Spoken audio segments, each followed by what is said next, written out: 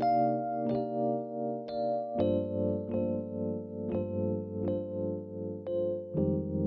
Alaska Teen Media Institute, this is Podcast in Place, Youth Stories from Quarantine, a series about youth in Alaska during the COVID-19 pandemic. We're bringing you stories, interviews, and audio diaries from teenagers and young adults stuck indoors without anything else to do. I'm ATME producer Devin Schreckengoss, recording this in the sound booth at my work since the main ATME studio is closed for the time being. On today's show, we're going to hear from ATME senior producer Daisy Carter. Daisy's cousins are visiting from California this summer.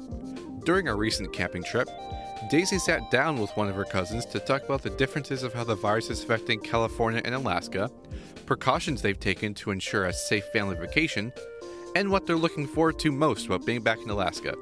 This interview was recorded on June 29th, 2020.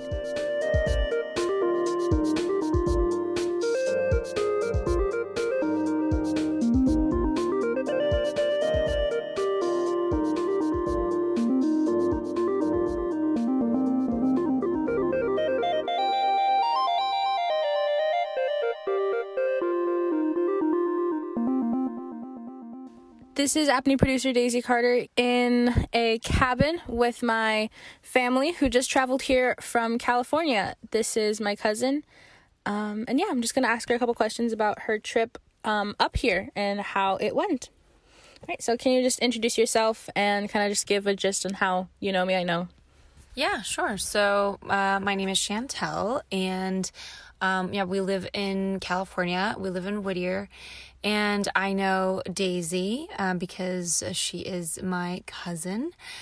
We often travel to Alaska probably at least once a year or once every other year. And even during all of the chaos that was happening, or that is happening around the world right now, we just really took all of the precautions necessary. I mean, we've been planning this trip up to Alaska probably for the last 2 or 3 months, probably right when the pandemic hit. So we've just been monitoring everything, and we have a lot of family that live up here. So even though everything's going on, we just really wanted to come up and visit everyone while still maintaining all the safety procedures. How was COVID-19 from your perspective? Like, in California, do people take it seriously? And did you take precautions? If so, what kind? Yes, I think in the beginning, a lot of people, and I mean, I can't speak for everyone in California, but really just kind of what I saw around the community where we live, took it very seriously. I think there was a little bit of that kind of panic that hit, I think maybe either because of misinformation or, just people really not being prepared or understanding, what this was going to mean. So we saw shortages in all kinds of essential goods like, toilet paper, certain types of food and household cleaning products just within the first few weeks that the pandemic actually hit. But other than that, I mean, our community has been really supportive. There's been some businesses who've been sourcing like cleaning products and, distributing them and reselling them to the families who, don't have those kinds of goods and essentials. Because there's still, we still have shortages in the stores, but everyone, we were put under, stay-at-home order, and everyone, complied. Everyone just really wanted to be safe. We did as well. We, got our masks early on when they said that, we needed to be wearing masks. I think even before they mandated it, because they did start giving out, or they at least said that they were going to be giving people fines, whoever was walking around the neighborhood or going out and into the areas, without wearing a mask, that, they were going to be fined because it was, really critical for people to wear them. So we've been complying, since the beginning. And I think for the most part, the community is just really trying to do as much as they can to help those who are more likely to be affected, like the elderly, allowing people to do drop-offs to people's houses, go and and opening some stores, like grocery stores, an hour earlier and only for seniors to go in and shop before they open it up to the rest of the public. So I think in the long run, we did take it very seriously, and we're taking all the precautions necessary to keep everyone safe. What made you decide to come to Alaska? Alaska has just been kind of our, second home. We have family that live up here and have lived here for over 20 years. Like I said previously, we come every year to come and visit family. I now have, we have our two youngest daughters who are 4 and 5. They've been looking forward to a trip up here, and, we've heard that, Alaska hasn't been gravely impacted like, a lot of the other, the lower 49 states. So, we said as long as we're staying safe, staying healthy, getting tested, making sure that we're negative before coming up, everything, for the most part should be fine. Our family has been, doing all the social distancing and staying safe. So it's really just, as much as, we've been complying with the stay-at-home order, it's just very hard to be disconnected physically from a lot of our families. And, our daughters just kept asking, as much as we did, FaceTime and Zoom to do, Zoom Easter and Zoom, Mother's Day. It's just very different from being physically connected. And then also, we live in a really busy area, even though we haven't been, out, we've been at home the entire time since March that we were put in the stay-at-home order, but it's just, there's not much green, it's very, there's, concrete buildings, and just for our mental health, emotional health, we wanted to come up to see our family and be out in the open, in nature, getting some fresh air, and just kind of, doing what's best for our family, and then also for our family members who also, missed having those one-on-one connections with people. How was the testing process over there? So in California, you can get tested in various different ways. They do have, I think just because of the population, they do have a lot of testing centers and locations. You can go online and locate, a testing center near you. They have a lot of like the drive-throughs, or you go in your car, you don't get out, you just drive through, you have your number, and then you get tested. And you do the kit, the self-test, like while you're in the car, and then you drop that off. Or you can go and get tested with your doctor. Or even in some of the drugstores, like a Walgreens or something like that, you can do testing there. But a lot of the times you need to have a referral from your primary care physician, unless you answer, a few questions, and you're allowed to go to a center where they don't require any kind of referral. So that's essentially what we did. And then also we live with a relative, my father, who has cancer. So, as much as we've been staying super safe, limiting any kind of, contact with anyone else, we just also wanted, as a peace of mind, just to make sure to get tested. So we did, and, we came out negative. We actually did the kind of drive-through route. So I went to the Dodger Stadium. That's where they were doing the testing. Is a massive, massive parking lot. So you have your registration number. They give you timed slots. Then you have to go during that time slot. It's about 30 minutes. You make line in the car. There's no physical contact with anyone else. You show your piece of paper through your window. They make a note of it. They mark something up on the side of your car with like another piece of paper. You drive up to this little kind of bungalow where they're handing out the testing kits. You just roll down your window about an inch or two.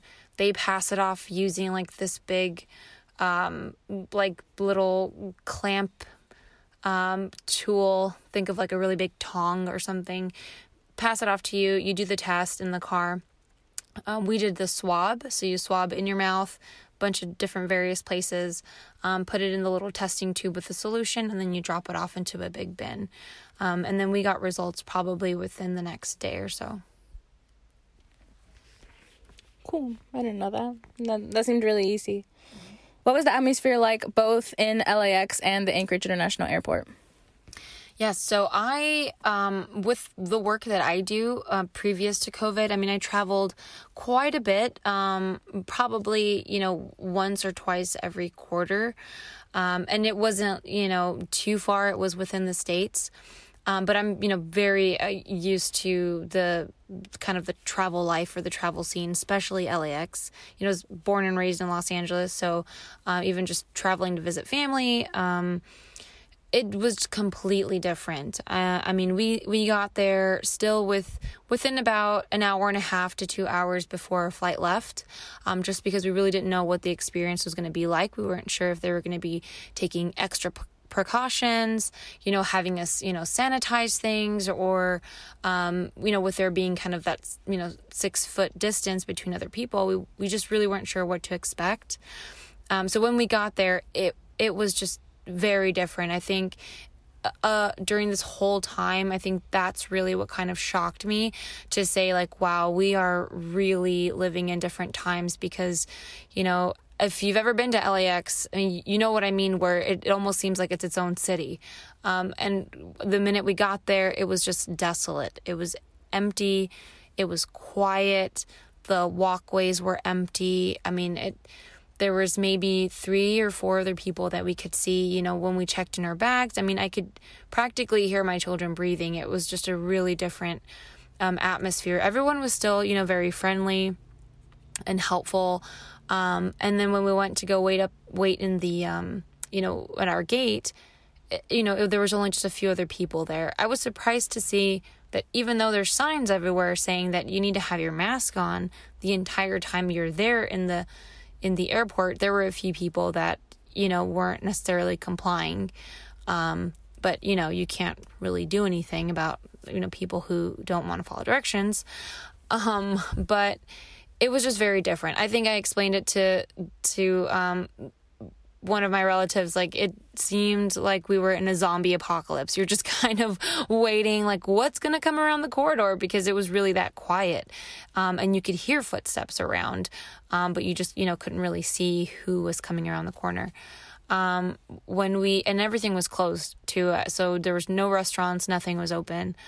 When we landed in Anchorage, I will say that felt a little bit more normal. There was, more people walking around. That really felt a little bit more normal to me. It wasn't as, busy as it usually is. But everyone was still super friendly. Everyone was wearing their masks for the most part that I could see. I think it wasn't until we kind of got further out into town that I saw that people weren't wearing masks. And I think it's just because it wasn't, mandated for people to wear masks at the time that we arrived.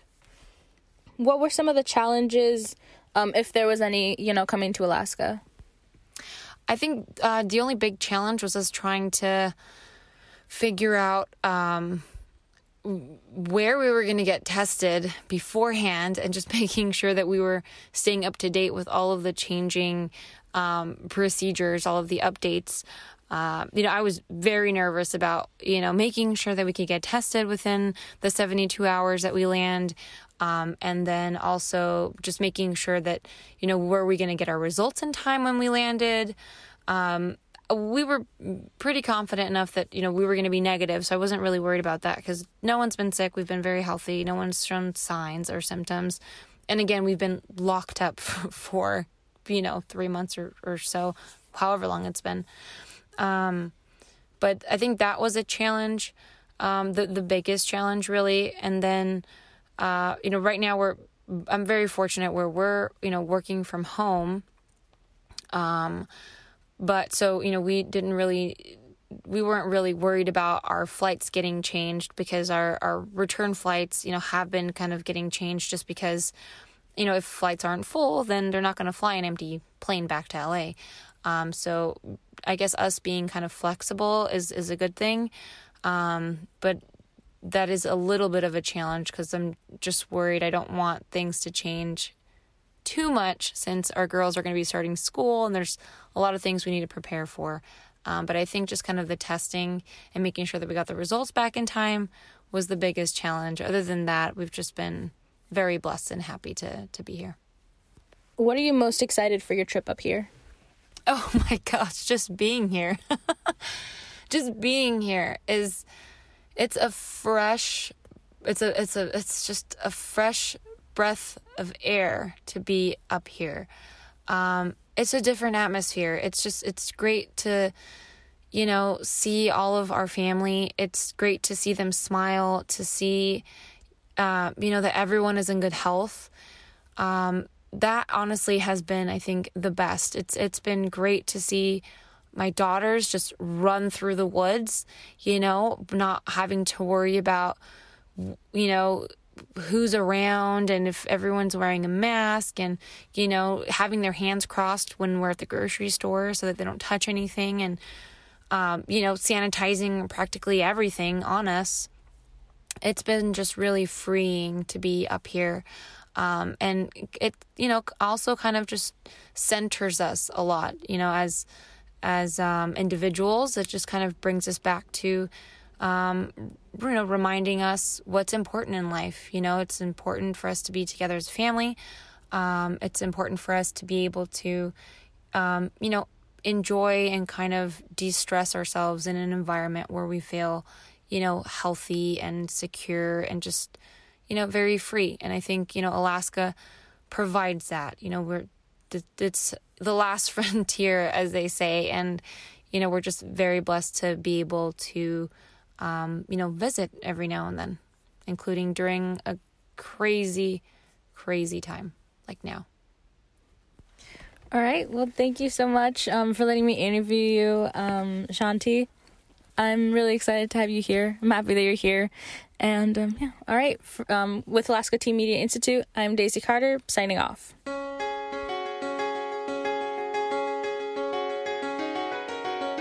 That was ATMI senior producer Daisy Carter interviewing her cousin who was visiting from California.